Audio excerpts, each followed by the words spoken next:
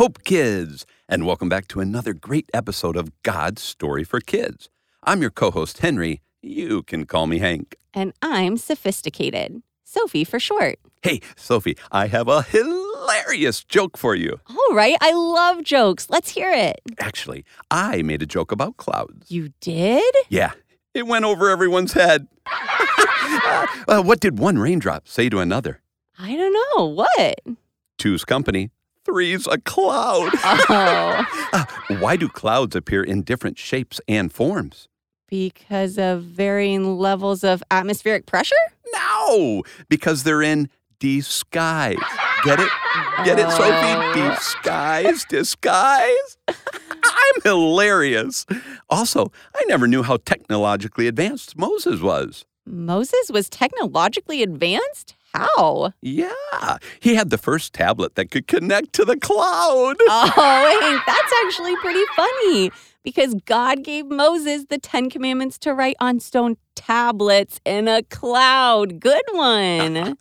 Can I tell you just one more? I saved the best for last. Why do I suddenly feel just a little bit nervous? Hank, is this joke appropriate? Nope. What does a cloud wear under his raincoat? I'm not sure I want... Thunderwear! Oh, man. You really know a lot of cloud jokes, Hank. Yeah, I love weather. I love when there are big storms and you can feel God's power through the rumble of the thunder. Or when the sun is shining on a clear day and you can feel the warmth of God's love on your face. And I think clouds are so cool. When I look up at the clouds, I think about how creative God is. He made each one uniquely. Hey, do you know what a cloud is made of, Sophie? I'm not exactly sure. Do you know, Hank? I do, but I thought maybe my friend Jerry Ann could tell us. She's a meteorologist, which means she's a weather expert. Jerry Ann, what can you tell our listeners about clouds? Have you ever looked up at the sky and thought, I wonder what that tells us about our weather? Obviously, when we have tons of sunshine, that lets you know it's going to be dry. But there's different layers of clouds. And I wanted to start off by showing you the highest clouds, and those are cirrus clouds. I'm meteorologist Jerry Ann Ritter. I do the weather on the noon and 4 p.m. newscast on WHO 13, and I look at the clouds every day. These are some of my favorites because they're the high wispy clouds. They kind of look like a horse's tail or your hair blowing in the wind, and this usually indicates change is on the way. So the next time you see these clouds, whatever type of weather you may be enjoying, it usually means a pretty decent change. These are the clouds that look like cotton balls, and they're in the mid-levels. They're called cumulus clouds, and this usually means fair weather. Usually it's pretty nice. And then there's the stratus clouds, the low clouds like fog. You can create those in the bathroom by having a hot shower in a cold bathroom, and that's a cloud formation for you. Wow, I didn't know all that. That is so interesting. Yes. And did you know there are actually stories in the Bible about clouds, too? Ooh, you know I love a good Bible story, Hank. I have one that comes to mind. What were you thinking about? Well, you know how we've been talking about the Israelites? Yeah, they were God's special people, and God used Moses to rescue them from Egypt. Hooray! Well, did you know that while they were wandering around in the desert after their great escape, God used a cloud to lead them? Oh, that's cool. Look, right here in Numbers chapter 9, it talks about the tabernacle, which was a special structure where the presence of God lived among the Israelites. It says, "On the day the tabernacle was set up, the cloud covered it.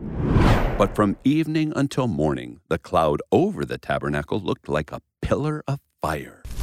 Whenever the cloud lifted from over the sacred tent, the people of Israel would break camp and follow it. And wherever the cloud settled, the people of Israel would set up camp. In this way, they traveled and camped at the Lord's command wherever he told them to go." God used the cloud to lead the Israelites. I mean, I knew weather was powerful, but come on, how cool is that? I know, right? What cloud story were you thinking of, Sophie? Well, actually, I was thinking of a story from the New Testament, and it's about Jesus. It comes from Mark chapter 9. Here it is. Jesus took Peter, James, and John and led them up a high mountain to be alone. As the men watched, Jesus' appearance was transformed, and his clothes became dazzling white, far whiter than any earthly bleach could ever make them. Peter didn't know what to say, for they were all terrified. What? Then a cloud overshadowed them, and a voice from the cloud said, "This is my dearly loved son. Listen to him." Whoa. So in my story, God used the cloud to tell the Israelites what to do. And in your story, God used his voice in the cloud to tell the disciples to listen to Jesus. That's amazing. I wonder if God will ever use the clouds to communicate with me. Well, I think he kind of already has, Hank. What? When? Did I miss it? I didn't hear anything. Oh, no. I just get so distracted sometimes. It's hard for me to... Hank, slow down. I'm not saying God used his voice to talk to you through a cloud, but think back to what we were talking about earlier. You were telling us how much you love weather, right? Yeah. You told us about how you feel God's power through the rumble of the thunder and his love through the warmth of the sunshine. Right. And I said I see how creative God is when I look at how each cloud is made uniquely. So what? Hank, it sounds like God uses weather to connect with you. I still don't get it, Sophie. All those little times that you see something and think of God, that's God connecting with you. He finds ways to connect with all of us. We just have to pay attention so we don't miss it. Huh? I've never thought about it like that, but you're right. God uses weather to focus my thoughts on him a lot. How does God connect with you, Sophie? Well, I feel close to God when I listen to worship music. Sometimes a certain phrase of a song will stand out to me while I'm singing, and it usually has something to do with what's been on my mind lately. I think that's God giving me reminders of his truth and his love. Hey, what about you, kids? Have you ever felt like God was talking to you? When do you feel closest to him? My name is Finley, and I feel close to God when I'm at home reading the Bible.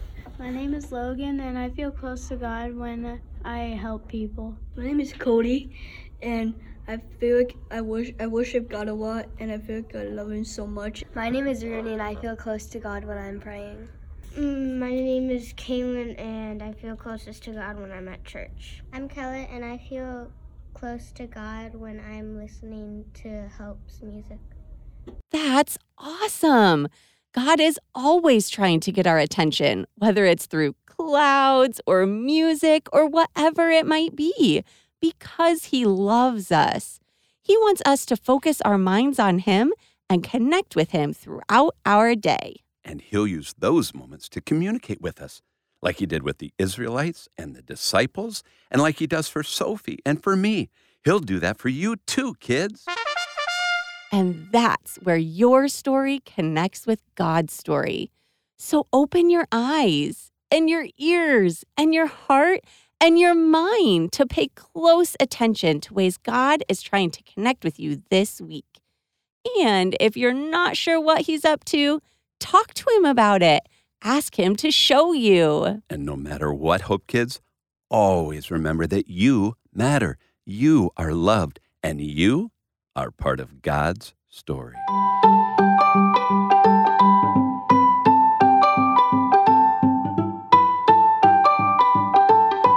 God's Story for Kids. Thanks for joining us for this week's episode of God's Story for Kids.